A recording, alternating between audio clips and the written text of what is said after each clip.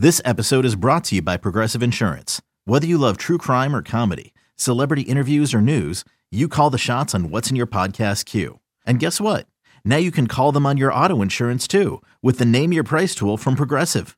It works just the way it sounds. You tell Progressive how much you want to pay for car insurance, and they'll show you coverage options that fit your budget. Get your quote today at Progressive.com to join the over 28 million drivers who trust Progressive. Progressive Casualty Insurance Company and Affiliates. Price and coverage match limited by state law. With threats to our nation waiting around every corner, adaptability is more important than ever. When conditions change without notice, quick strategic thinking is crucial. And with obstacles consistently impending, determination is essential in overcoming them. It's this willingness, decisiveness, and resilience that sets Marines apart. With our fighting spirit, we don't just fight battles, we win them. Marines are the constant our nation counts on to fight the unknown. And through adaptable problem solving, we do just that. Learn more at marines.com. Another day is here, and you're ready for it. What to wear? Check. Breakfast, lunch, and dinner? Check. Planning for what's next and how to save for it? That's where Bank of America can help. For your financial to-dos, Bank of America has experts ready to help get you closer to your goals. Get started at one of our local financial centers or 24/7 in our mobile banking app. Find a location near you at bankofamerica.com/talktous. What would you like the power to do? Mobile banking requires downloading the app and is only available for select devices. Message and data rates may apply. Bank of America N.A., member FDIC. Welcome to the Seattle Overload podcast, tape review of the Tampa Bay Buccaneers defeat in Germany, where, yes, Seattle lost, but obviously with the All-22, there is often solace to be found. And when I say found, I mean by the two people I'll be doing that with today. Griffin, you are known as a big-time coper in the film industry. How much cope was there after this one? See, what's funny is I don't even cope. I think it's the other people coping. I don't think I'm the coper. I feel like I'm very content and mentally strong. And I'm not needing to play psychological war games with myself. That's your De Niro. That's a good De Niro. That was actually a really good De Niro. Everyone's got a De Niro. That was like a deep fake De Niro all of a sudden. But so yeah, it was a really revealing game in that we were worried about this game coming in because we didn't want there to be a lapse, obviously, after 4 strong games in a row. And that's exactly what happened last year after they turned it around. They had 4 really good defensive games after, with crescendo with that Packers game. Then you had the Cardinals game after it. This had similar vibes, but there was a lot more, there was still a lot more connective tissue between the previous 4 games of this year that carried over into this game. And where they failed was in areas where in the run game, and we'll get into it big time. In the run game, it came down to them basically just not being prepared because the other team did stuff that they normally don't do. The stuff that they did do in the run game, they defended well. And then you could argue, well, they defended what they prepared for well. So from a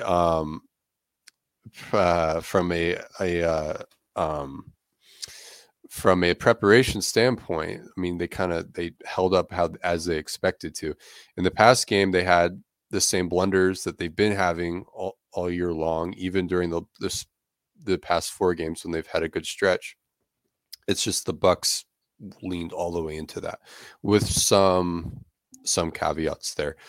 But all in all, I don't think this game has to define them moving forward, but it's still a huge, this is a critical point in where they are in the season right now, because you have to get back on track and say the last 4 games is the true us, and this is a flashpoint that we can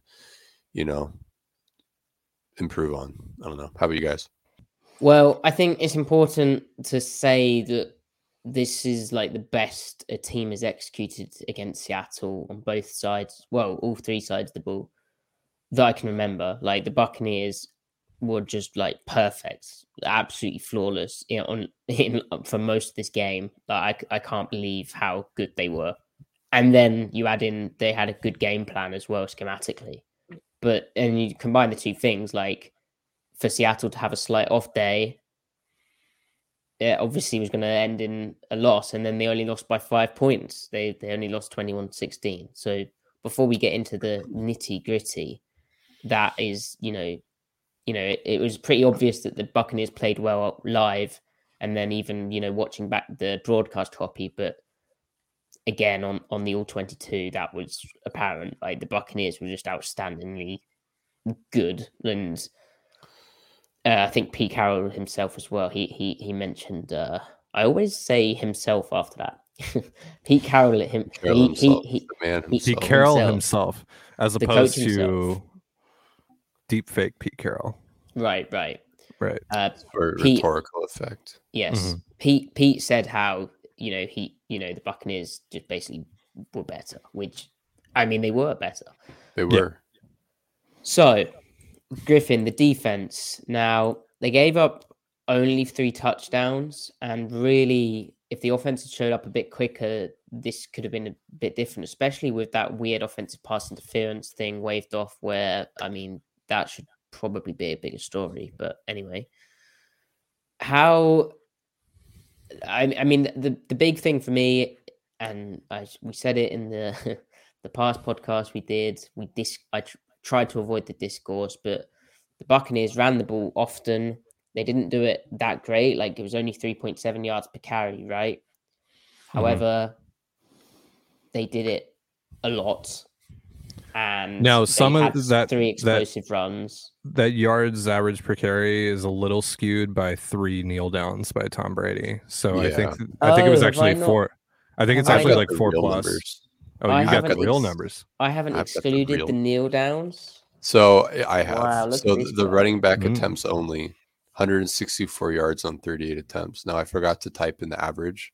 I have 44 rushing attempts on the ESPN box score. So they removed down 6 times. I removed all 6 of Tom's. Oh, it was 6 kneel downs. Tom had 6 carries. I don't know if they were kneel downs, but I think that, I don't know, did he scramble once or twice? I don't think so. No. So then they had 6 kneel downs. I guess 3 and 3. Yeah, that makes sense because they ended the half of the ball, I think. Yeah. So 164 yards on 38 attempts. I think, what is that, 4.3? Let's do some quick math here. Okay, so that's actually a bit better now. It's still only 4.3, which isn't egregious, but because if we think back to the first 4 weeks, you were getting outlier rushing efficiency on you from opposing offenses every week, where it's like so efficient, it's unsustainable. To bring a little more context to that number, though, and the effect that the Bucs had, because watching broadcast, it felt pretty bad. But they were for this week, their ground attack was the 10th best EPA per rush, which from a defense's perspective is unequivocally bad. It's firmly below average, but it's nothing like egregious. But then their success rate, the Bucs' success rate, was like second to last this week. Of 28 teams that played, they were like the 27th highest success rate. So the rate of plays that Seattle defended well in the ground game was incredibly high. It's just when the runs popped, they popped hard.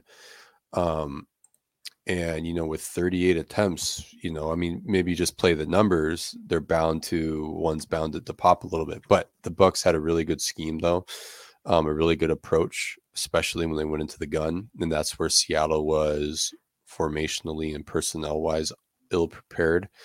And the reason why they were ill-prepared is because the Bucs just didn't do a lot of that stuff that they did. I mean, they threw the book at them schematically. So, I mean, kudos to Byron Leftwich, because that was a really good game plan. Yes. So it seemed like they were able to find the weak point in the front, but then also if you're running 38 times, you will eventually hit some stuff. Right. Like, the vast majority of the plays were defended well. It's just like, what's the issue in bare fronts? Well, you do have a C-gap bubble, and if you run counter into that C-gap bubble, you can get some things going. Right. Now, Maddie, yesterday when we were doing our show, you were saying that you saw on the tape that the defensive line was really struggling with the field. Was that also apparent with the run game? Because you talked about that in the context of the pass rush game, but what about the run game? I mean, I don't think so. I think it's more to the pass rush. I mean, maybe a tiny bit, but like they're also both playing on the same field. Now, did the Buccaneers have better cleats? Like maybe, but yeah. And then Griff in the I don't know if you agree with that, but then in the 4 down kind of looks, Griff, the issue was more when they were just holding the too high shell and, you know, a guard pulls or they do wind back and then the angles just aren't quite there. They're just a bit too light. So yeah, really what hurt them when they were in the 4-man front, the even space where you've got a 1 technique and a 3 technique, and you set the 3 technique to the strength of the offense. So either the tight end or whatever side has more receivers on it. So constituting a over front, right? That means to the nose tackle side, that B gap is open, the B gap bubble. So they ran gap scheme, which was primarily counter to that weak side.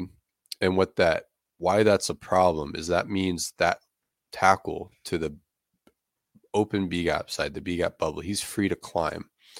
And that means he was picking off the backside linebacker. And on the broadcast, it might seem, oh, Cody Barton's getting washed away or Jordan Brooks getting washed away. That's really just an impossible task, especially when you're outgapped. Now, that said, they actually still had a number of plays where they were really sound structure-wise. It's just when you're in a negatively situated front for certain runs and the other team is committed to throwing those runs at you, they're going to pop eventually, and that was their issue. The reason why... Go ahead. To that point as well, having 11 personnel, right? So... yeah, there's a B gap bubble, but you can also pull to the like the C gap kind of area, and you still got a 4-2 box out there. So the extra gap causes problems. Right. Ironically, though, so strong pulling runs to the tight end, they ran power. I have the numbers here. They ran power out of gun, like 1 back power, meaning so if you got the tight end and what makes it power instead of a wrap or like instead of trap is that the tight end is kicking out his edge. So he's not blocking down and finding a second level linebacker. He's kicking out his edge, and that pulling backside guard is pulling inside his gap.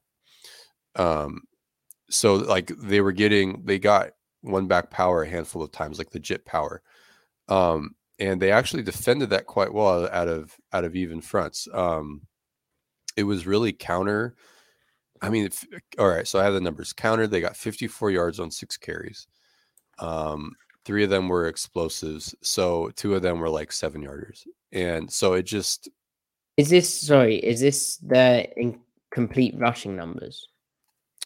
It's not formational. No, what I just said, counter 54 yards and 6 carries was when Seattle was in an over front with a too high shell. So when they're in even. So basically gap scheme weak, they couldn't handle. Gap scheme strong in it, they could. And then also when they ran inside zone, and even some like ISO or lead gap scheme, when they were in that front, they also defended it well. So their total yards against inside zone, outside zone, toss plays, duo, lead, wind back, etc. They averaged like 2.6 yards per carry. Yeah. It was when they had 1 explosive play from under center, outside zone, like toward the end, where they just put a bunch of gaps out and some guys got on the wrong gaps. But outside of that, it was all the gap scheme to the weak side when they were in shotgun and Seattle was in an even front that really killed them. And so you could say, well, if they bottled up most of it, was it a good game plan? They clearly game planned the crap out of 3rd downs this game. They weren't trying to get chunk gains with these, like moderate gains, like 4 to 7 yarders with this stuff. I think the Bucs weren't. I think they were accepting the fact that not every one of these is going to pop, but the ones that do will tilt the field, and the ones that don't, to keep their series alive in the drive, they're going to rely on Tom Brady to deliver the ball. And their 3rd down game plan was really good, and then their execution, Maddie, like you said, was also incredible. Like, I mean, and we'll get into the passing, but how many times did Seattle defend things almost perfectly? How many times did the defender nearly have a hand on the ball, and how many times did they complete the pass anyway? Like, poor Kobe Bryant, I'd say he had a rough game, but some of those looks, I'm not going to fault him too much. Like, that's Godwin, that's Julio Jones, that's Mike Evans, like, it's Tom Brady throwing it. You know, you're a rookie. You know, the fact that you're even competing like you are is kind of impressive, but at some point, yeah, make a play. But that's what really determined the game, was when those gap scheme early down runs, of which they did a lot of, didn't work. When the duo runs and outside zone didn't work, they relied on Tom on third down. So it was kind of, they were committed to the whole big picture here. Yeah. So here's an example on the screen of what Griff is talking about, where I mean, this isn't perfect, but you have the front set to the tight end. So it's still an over front, but they just set it to the tight end because they want to try and maintain this 4-2 box. And essentially, Tampa Bay gets 3 guys to 2 guys in a gap in the B gap bubble by basically doing a counter run here as well. With the 2 high shell. And counter's difficult in the 4-2 box because the 2 linebackers behind, like, they can, with gap, right? One, if it's, you know, as Griff was saying, if it's to the 3 tech, if it's to the guy who's actually already in a B gap bubble, you kept clean a bit, but also you can flow to it quicker. If it's inside zone, you can flow off it. You can stack your lineman and then fall back with the cutback. But counter, the misdirection element, and then there's the timing of it, and you can't really slow play when it's a 4-2 box, but counter kind of requires that, and so that's why that hits against gun. So is this the one where that left tackle? So the B gap bubble is the gap to the right of forward here. Yes. The left tackle is free to get to the second level. He's not looking at Bart. He's looking to pick off Brooks. Yes, and because the backside guard comes for Irvin, and then I don't know who gets Barton, but so I think Barton's free. Barton gets correct leverage. I think on this one, if I remember correctly, Irvin spills that guard pulling, that right guard pulling, like you said. Barton gets front side leverage on the tight end, who is the lead block. He gets outside leverage on it. And then Brooks can't scrape over. I mean, first of all, this is not only the problem with the front, but the fact that they're out gapped. Brooks is starting alignment. He's like in a 60. Yeah. I mean, he can't. You're asking him to get all the way to the other side. Because he's worried about the C gap. Right. So if they were gapped out, the alignments would change. And then, so it's a double whammy of the front being vulnerable and you're light in the box. So it puts like the stress is multiplied on the second linebacker in the fit. Like the backside fitter at the second level is screwed. And now that said, they had so many looks like that where they held up okay, you know, and like it was kind of impressive. And I think that demonstrates how far along they've come in playing their individual techniques and stuff. Yeah, like Pete wasn't panicking in the same way that he had early in the season. Like they just got by some good plays, but like execution wise, they weren't like bad. This is more like a learning moment rather than like a hit the panic button moment. It's more like the coaching staff just kind of got outdone. Like, and also like they didn't. I mean, like they did try stuff like spilling their ends, spilling certain looks with their ends. To me, the run stuff comes down to, like I said, they just had such a volume of runs that at a certain point, it's pretty difficult. Are you saying body blows, Maddie? No. So I think, but they had such a variety. They had such a diverse running scheme that eventually, you know, and they were attacking areas which are weak points, like that. So eventually, Seattle's solution to this. Sorry to jump in, but Seattle's solution to this is to play the 3-3-5. Right, and they did a little bit of it, but not enough. Right, the 3-3-5 where you've got two 300-pounders in the B gaps. You maybe got a 1 technique instead of a 0 technique, but then you've got one outside linebacker to the they set him weak, right? And then you've got Kobe Bryant essentially being your strong side force defender, but your edge. He basically replaces one of the outside linebackers. Now you're not having him set a hard edge, but he's in the fit. They try to take him out of the fit if they can, depending on the formation, but sometimes formations pull him in. But I mean, Kobe will stick his neck out in there, but when you're getting gap scheme, that means pullers to the perimeter. Yes. You are not trying to have a 200-pound nickel who is very much a corner background nickel, not a safety background nickel at that, playing the edge there. So which is why the package that supposedly existed of Jamal Adams kind of being in there would have been really interesting. That would have been really interesting because now they're kind of missing the answer. And I know, Griff, you said that I kind of agreed with your tweet on, Brian Monet's absence not being a big deal. But to me, or not being the difference in this game, but to me, what it signifies is that they weren't going to be running like 3-3-5. They didn't need an extra nose tackle. That's like Adams is included, which I'm repeating what I said last week. But where it might have had an effect is you put Mona at nose, and then you can play Woods at big end a little bit. Yeah, but that still defeats the purpose of wanting to be a pass rush oriented front. Right.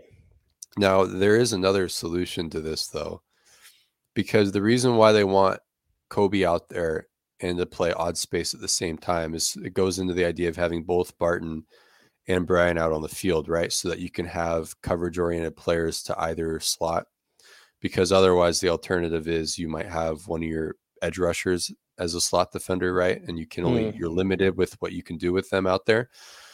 So an interesting solution to this is where you basically play Falcon last year, where Brooks is your second edge defender. And if he gets walked out, you live with it because that's Jordan Brooks. He can go carry a seam if you need to.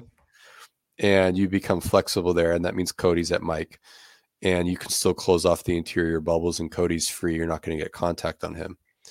And that way you can keep Kobe Bryant protected. And he is locked to the side of where your fourth edge rusher is. Now, the problem is then you become predictable with who the fourth edge rusher is and who the seventh dropper is.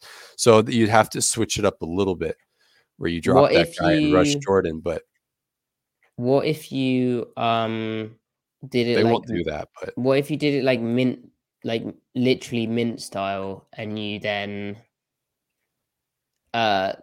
slanted the front while sending a linebacker as an off-ball linebacker as the fourth rusher, and then asked like a Nwosu or someone to do a bit more in the coverage if required.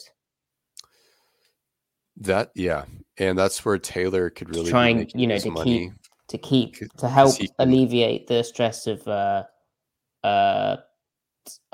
Bryant being in this. I don't know. We're getting into the weeds here. We're getting into the weeds, and the thing is, they're not going to see this again. Because if they see the same scheme again, it's going to be from teams that do this stuff. So they're going to come ready. Yeah. And they're not going to be worried about the passing game. It's weird that Tampa Bay hadn't been doing this stuff, because it's like at the end of the day, when they're rolling, like this is what you think that they're good at, right? Mm-hmm. Yeah. I mean, that's Bruce Arians. He wants to duo you and pocket play action. That's all he wants to do. So here, comes to the run game. In this image, we can see how counter is an issue for their like base bare 5-2 kind of look, where you have they've been getting away with this for a few weeks, where they've been getting great play out of their 4-eye technique player, but running counter to the C-gap bubble, got a 29-yard run for Rachaad White, where again the tight end can free release. He's not going for the front side inside linebacker, he's going for the backside inside linebacker, and so it all squeezes down on the line while there's a backside pulling guard coming out.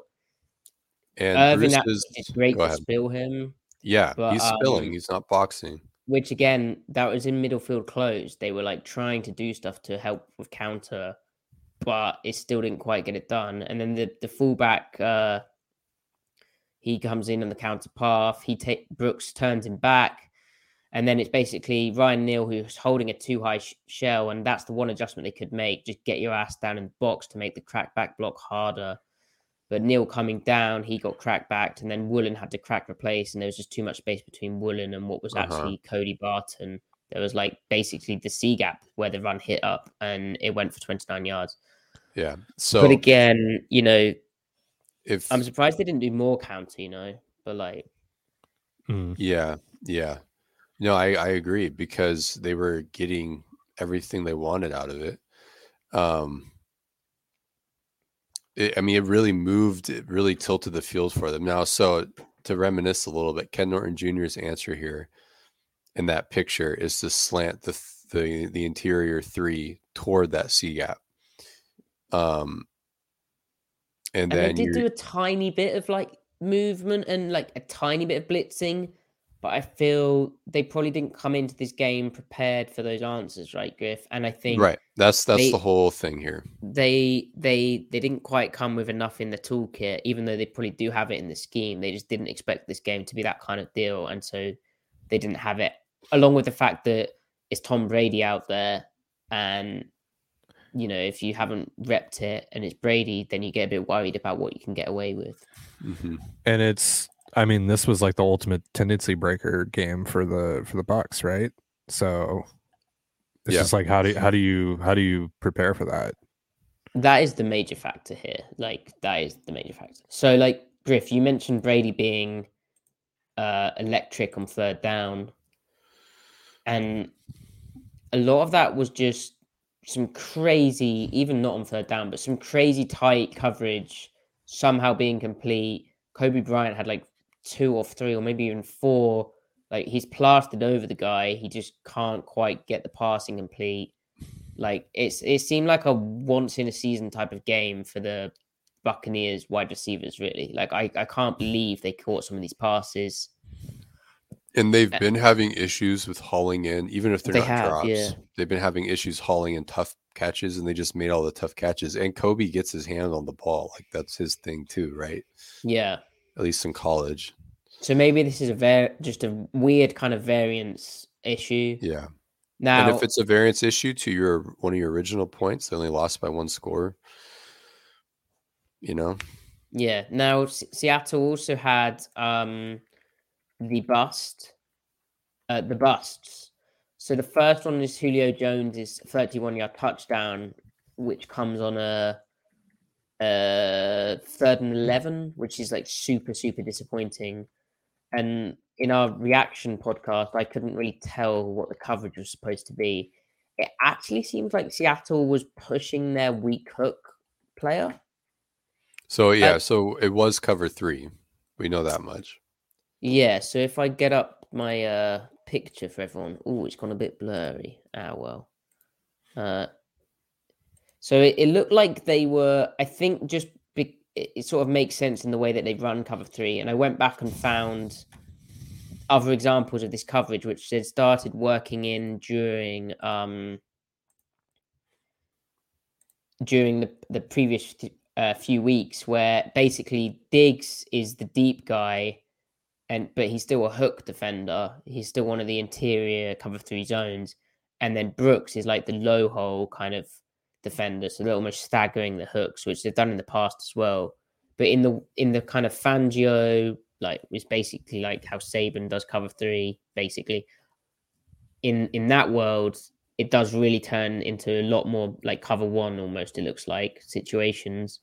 Mm-hmm. And here, this just seems like a simple one of like, I asked Pete about how playing match coverage is more difficult. And he went to this play without me even suggesting it. And he said how they repped it. And it's about basically, if I give you this guy, you need to take it. And Brooks didn't take it, which he should have done. It's difficult because Evans stemmed inside and occupied his eyes. But also, like, you can see Brady setting up right here. Brooks just needed to trust that Woolen was doing his job and play the route. Yeah. And Brooks sort of, seeing is believing. And Brooks hasn't quite trusted guys to get it done at the moment, especially in like the middle field close, the new matching rules of the cover 3 they're running this year. Yeah. And that showed up here. And it would be it definitely felt like it was on Brooks, because the way Quandre plays it just doesn't make sense that he would kneel down on that shallow. It's a new way to shove. It's a really cool idea. Like, it basically removes any combination you can get out the trips. Mm-hmm. Yeah. As soon as X is under, it's saying you're screwed because we're going to have like 1, 2, 3 layers and width and depth on you. Like, you're just removing everything. And like, what's the 3 receiver doing? Well, we're basically getting layers to that as well. I feel like it kind of wastes if you're not going to have Josh Jones really shoved to, like, I mean, he's running true middle, right? I feel like it kind of wastes Diggs a little bit because I guess, but then it's sort of like it's overplaying dagger, isn't it? Well, but can he play dagger from maybe it's just the way he's moving, but that's what I was thinking about. By having Brooks nailed down, you're losing your hash runner, basically your strong hook defender. I think Diggs and you can't the dagger. You think so? Okay. Yeah. Because he flies out there. That's what really made me realize that like it's on Brooks. Because as soon as this Julio goes underneath, like Diggs forgets about the 3, like eyes wise. He's immediately thinking to the 2 because he knows Woolen's taken the 3, the innermost receiver up the field. Yeah. Yeah. It's just something they have to hammer out. Yeah. So then the other issue has been, first, before we get to the other issue, which is a bigger theme for the season and a bit troubling, to be honest. How did you view the catch down near the goal line where it looked like, I don't know if they got the call in. To Scotty? Was that the Scotty Miller?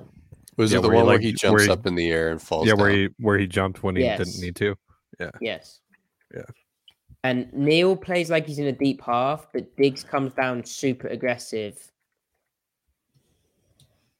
Oh, wait. I'm thinking of... Wait. Which one are you thinking of now? Is it the one where it's trips again?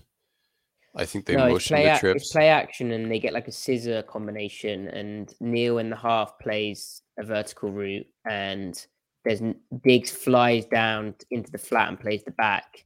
It's like they were playing cover 3, and do you want a timestamp? Yeah, that'd be good because I'm 17:00.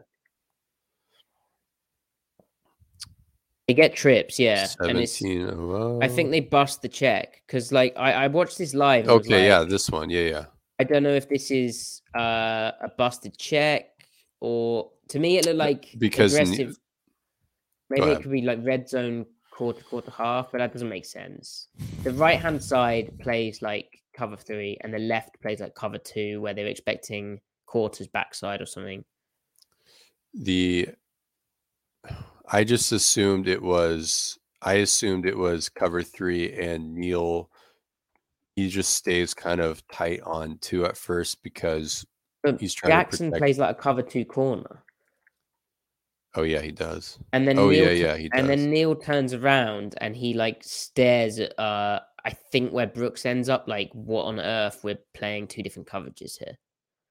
So it looks like they're playing cover 2 to that side with Diggs never comes down that hard if he's not playing. He plays like he's the cover 3 guy, like a curl flat player coming down. Yeah, and then if it's clouded to that side though, why is Kobe acting like he's kind of a flat defender? Right. This doesn't make sense. So Kobe plays like a hook. Yeah. I assumed this was just busted cover 3, and I couldn't understand why Kobe was zoning. Yeah. I thought there's no reason to zone this particular cover 3 carry number 2. But you're right, Mike Jackson's clouded, and that makes Neal make way more sense. He's a cloud. Maybe Kobe could think he's a curl flat defender, and he might think it's cover 3. I think the right hand side just played 3. And then the left hand side, even Brooks plays more like 3, and so does Kobe. I get what you're saying. Kobe, yeah. It's not Kobe. Kobe, yeah. But yeah, Jackson and Neal play like halves, and they did change from 2x2 into trips, and so. But this seems like they're playing the wrong coverage. Like So, I mean, Brooks could very well be playing the middle hook in half quarter, He right? could, because he's got a 3 over here. The 3's to the flat. Because I initially thought one of Brooks or Kobe, like you're saying, needed to get on under the 2. But the more I like live, I was like situated on the opposite 35-yard line. So I had a view right behind this. It was in Tampa Bay territory, right behind this. And I just saw Diggs fly down, and I was like, oh, they're running cover 9, weak rotated cover 3 sky. Diggs is on the back. And then I was like, oh my word, where on earth is the post safety? And I'm like, I watched the replay and I'm like, well, Jackson's in the cloud and Neal's in a deep half. So what on earth are they doing? Like, is this like a red zone quarter half? Like, to me, that seems too complicated. Because if it was a red zone quarter half, you'd match Kobe on the 2 or have Brooks actually just play in the high hop. Like, it just seems like a flat out, we're playing 2 different coverages here. Maybe maybe Woolen and Diggs are an inverted, but that's what I wondered, but that doesn't seem right. It doesn't seem right at all. Either way, Kobe Bryant has to be wrong. Yeah, that has to be Kobe, right? Because like Brooks has to take because we're assuming it's cover 2 to the boundary. But then Griff, if Kobe thinks it's still cover 3, maybe he's treating this as the push thing, where it's the issue we'll get to, which is the fast 3 that Seattle's been having, because he might think that Brooks needs to take the new guy up the seam. By wrong, I mean if it is cover 2 to the boundary, then Kobe's wrong because he's playing it like it's cover 3, and he had the call wrong itself. Right. So he's not playing the technique wrong for what he thinks the call is. He's playing the technique wrong because he doesn't know what the call is. Yeah. Anyway, so that was a really messy one, and that set up the Buccaneers' second touchdown, I think. Yeah. Yeah. And then finally, Seattle's been having real issues with in cover 3 when you are playing into the boundary. You get a condensed set, and it's 2x2. Like, for instance, this, to avoid being stretched by what we'd call a fast 3 receiver. There's 2 ways to do it. You can make a zone area call, right, Griff? Or you can change your match, and given Seattle is running match, where basically the curl flat player is always going to be covering the number 2 receiver, and the hook player to his inside is always going to be relating to the number 3 receiver. But if the 3 receiver gets out really fast, they can make a push call. And so that 3 receiver out really fast becomes the new number 2. And so the curl flat gets to him. But then to replace the curl flat, who ordinarily would match a 2 receiver down the seam, to replace him, then the hook player to his inside, he pushes over and takes the new number 2, which may originally have been not his responsibility, and he matches that down the field. So he basically replaces the curl flat player's coverage, and the curl flat player basically plays on the 3. Yeah. And they've had issues with this, like we talked about on our tape podcast, but the San Francisco 49ers game, the Detroit Lions game, Cardinals even. Now, sometimes it's been found out, sometimes it hasn't. Again, Brooks is kind of a theme to it, but then he also does play linebacker where he's often, I don't think it's just Brooks. And in this game, Seattle had Barton struggling with it as well. So it's not just a Brooks issue. But the Bucs were clever because, like you can see here, when the ball came out for Cody, Ty's doing a great job with the graphics here. But as the ball came out for already to the other side, you can see Seattle's having an issue because Ryan Neal pushed with the back into the flat, the fast 3. Woolen is over the top of one of these tight ends, Barton's kind of zoned off when should he match a tight end here? And so one of those tight ends would come open if Brady had looked that side. And you do wonder if that... He can't match it. I mean, you want the corner to midpoint, if anything, but it's kind of hard to... That was the problem. Their distributions made it impossible for the corner to midpoint. So that's why they were being broken. Because you don't have... Yeah, go ahead. Well, and so what showed up beautifully was down the stretch that when the Buccaneers really needed a big play in the red zone, they got one with Cade Otton, former UW guy, right? He got down into the red zone by making a catch on a similar kind of it's like a seam and a corner route where Woolen this time I think he'd been told that he had to midpoint it or play like pure zone principles to the combination, but they just couldn't match the route. Like it was too difficult. The corner route runs him off. I've got it coming up in a second, but I mean, that's just a good beta, right, Griff? But also, it's just weird that it's still... I still think you could match it. But also, like, again, it's that thing of, like, we always run cover 3 match, right? And, like, but, like, Seattle, when they used to run soft sky and, like, Pete Carroll's old system, they would never have this issue against 2x2. I mean, yeah, because they knew their match rules in it. And...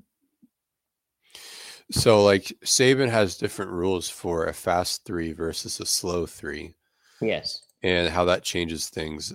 Fangio is pretty consistent in that he almost never zones off the match. He just has the mic take it through if it's fast or slow.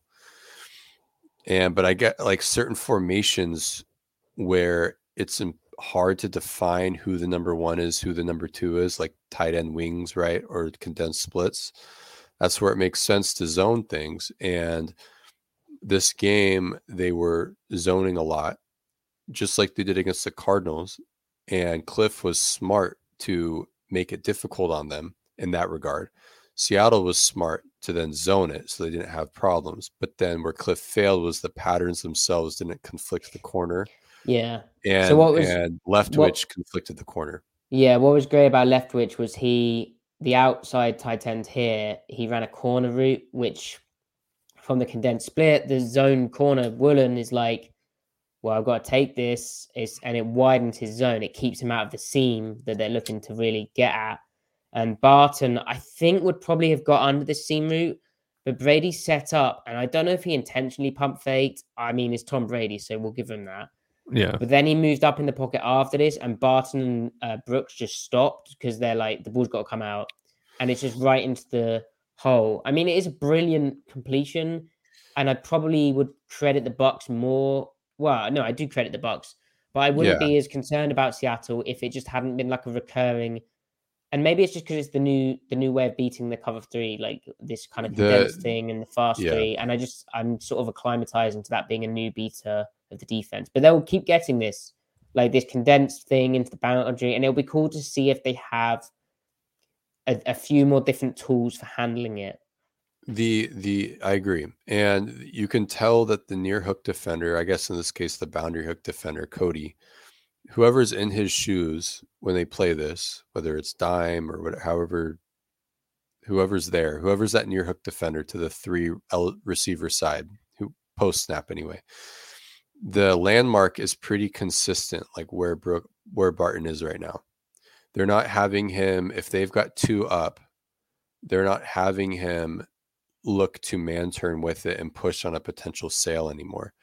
They want to zone off with who Neal is, if they want to handle like flood patterns.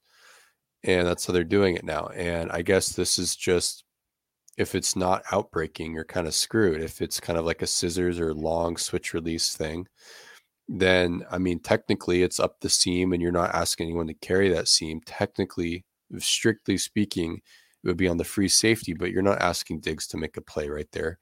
I mean, especially from where he's rotating, like that's not possible.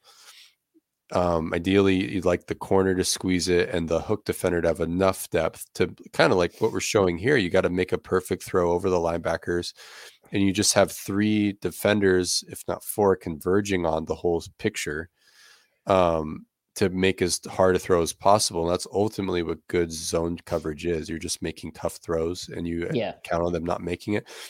Like the fact that Brooks is even near the picture, because you remember he's like the field hook defender. He's all the way contesting this as much as anyone in his shoes can. Yeah, more than Barton. Yeah. So it's all so dumb.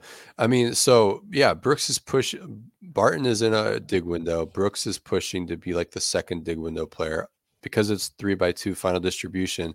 He's also pushing to the boundary to see if he needs to take anything up, like a final 3. It's just, they need to find a way to, I mean, I feel like it would just, especially to the boundary, like I actually would carry to, or just play really high. And then like your hook defender can take 3 to the flat through because it's not that much space. You're to the boundary, you're not to the field. So I don't know. It's just funny how, they're matching now, but they're also giving up routes downfield that they would not have given up anyway. Absolutely. They absolutely did not give this up last year. No. Especially after week 6. So well, that's why leaning the safety to one side and then matching the other safety. I mean, it's kind of clever. Anyway. Yeah.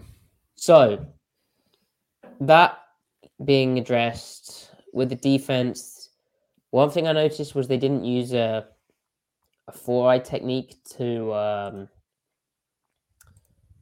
tight end as often. I think it was when there was cloud force to the outside on that side, but they just played 2-3 techniques, which, I mean, that's cool if you're a nerd.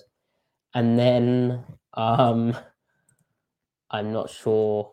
Griff, is there anything you want to add in on the defense? I mean, we talked run defense, we talked third down conversions, just tightly contested stuff, and then we talked the cover 3 bus, really. Yeah. Beyond that, I don't know. I mean, if you could alter one of those 3 things that didn't go their way, they probably win this game. Just one of the 3.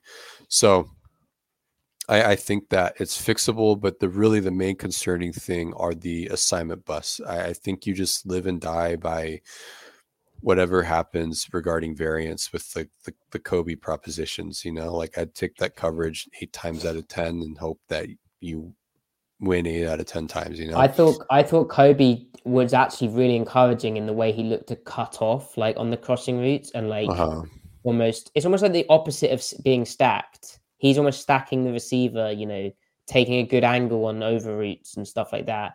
I thought Neal had a disappointing game in terms of helping him out at times as a layer, which, I mean, that's hard. I know it, yeah. I think he could have been better.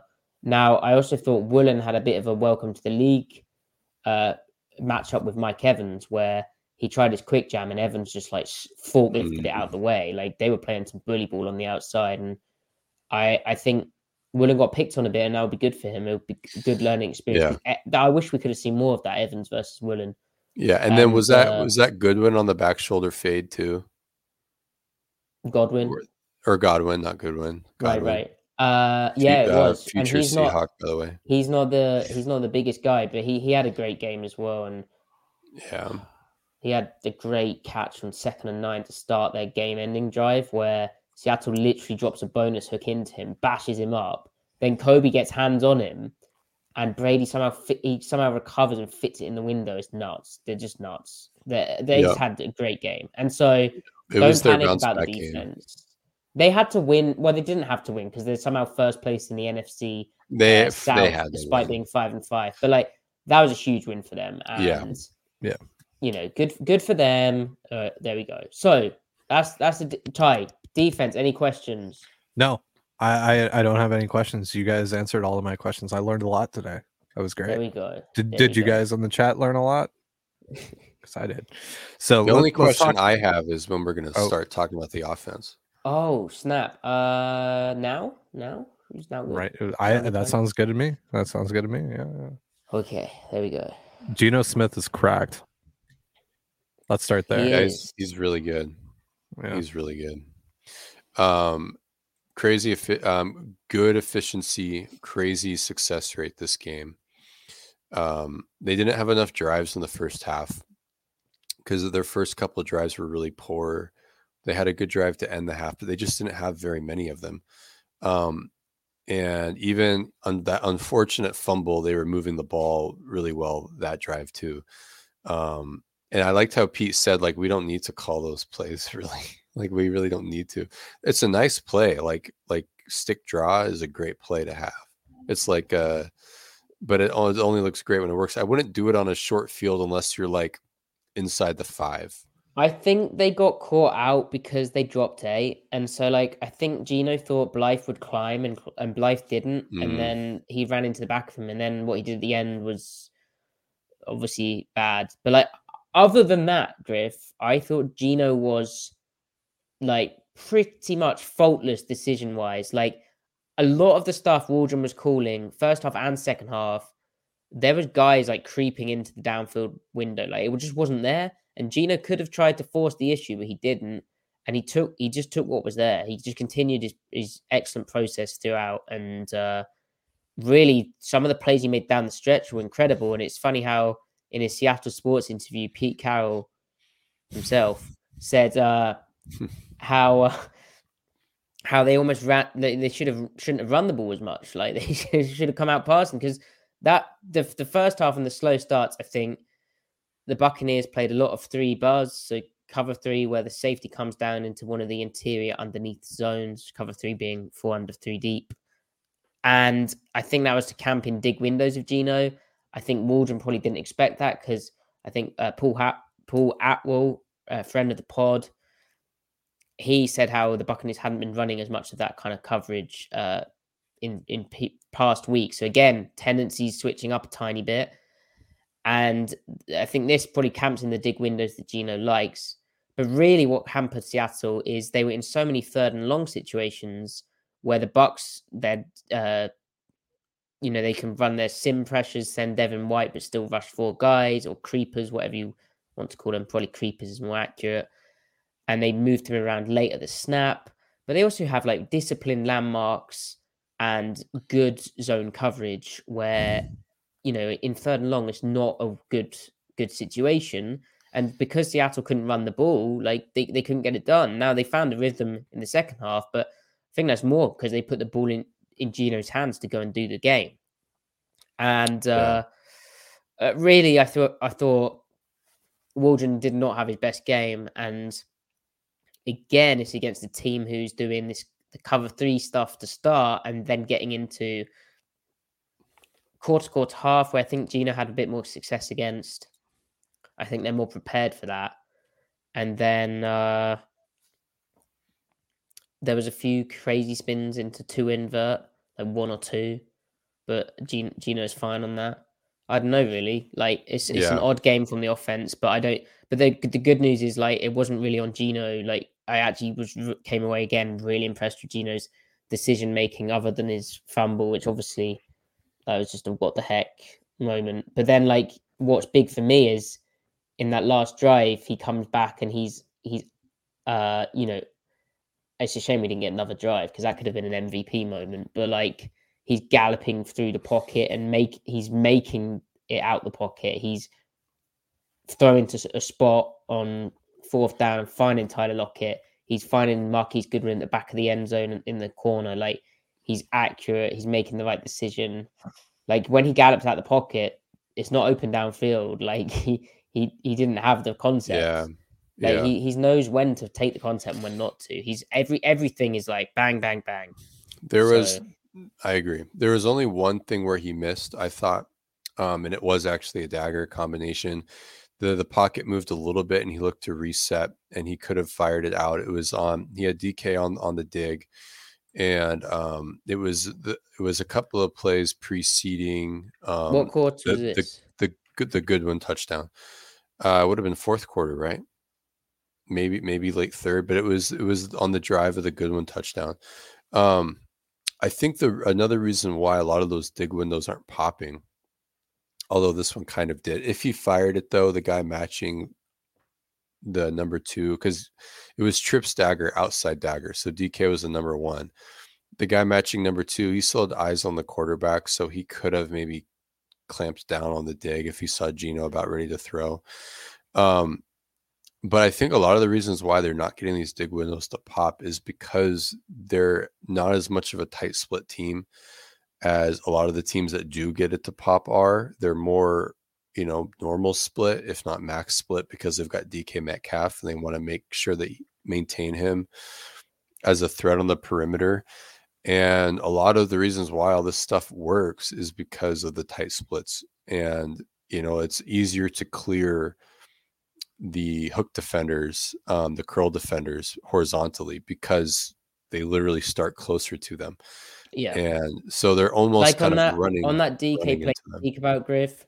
I see what you're saying now. That is the play Gallup from the pocket, but because of the wide split, like when he's like, let me share my screen. When Gino's back footed hit, like DK's only just getting out his cut because the splits are wider. Yeah. So it's an instance of no, like I do worry about 23 if he maybe saw DK ready to load up because maybe he trusts the you don't know what this guy's doing because it's a weird spin. It's like cover 3, but these guys are playing super, super deep because they're playing like towards the sticks. But yeah, if you condense the split up, he throws it. But because it's from the wide split, it's wide open. You don't know really what this guy's doing. He's already had his back foot hit and he's hitching up, and Sri Lanka's starting to really power through and constrict this. So he ends up taking off and running for it. Yeah. Now, what was cool on the wide split note is that from gun earlier in the game, they actually ran split zone with the jet drift. Like I think on the yes, that was one of my. And Gino threw that off his back hip with a rusher in his face, and he like floated it so that the timing still worked. Like he purposely didn't put a lot of velocity on it so that he could put it in a spot because DK wasn't even out of his break yet. It was just perfect quarterbacking. I mean, literally perfect. But that's an over the middle concept ran from normal split that is going to hit just inside the number. It's not going to, like, this offense isn't quite, they're running a lot of the same plays, but the splits are changing where the ball is landing. But that was a wild play. And that's just Gino's timing in this game was absurd. If we think to that 1 4th down conversion to Tyler, where it's almost like that deep snag real quick, combination again. Real quick before we get to that, what I loved about that was it came after a jet sweep to a Walker, and then they do the jet action with Goodwin. They fake the handoff, the split zone handoff, as you said, and then they fire it to DK.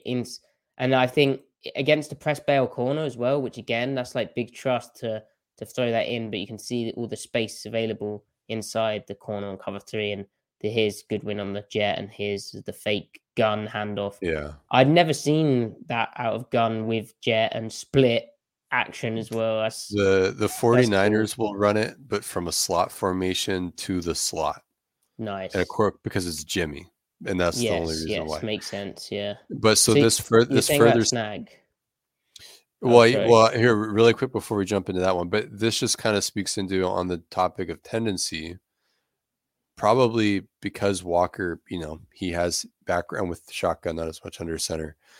But talking about tendency, they're now running a lot of stuff out of gun again. Like gun running, that means gun play action is becoming more diverse. So they're just same plays, different formations, right? Mm-hmm. They're making it difficult for defenses to get a beat on you. But then that 1 4th down to Tyler where he floated it and Tyler kind of retraces a little bit. It's kind of like, I think it was like a kind of like a 5-step snag combo. Yeah. Because snag is normally 3-step, right?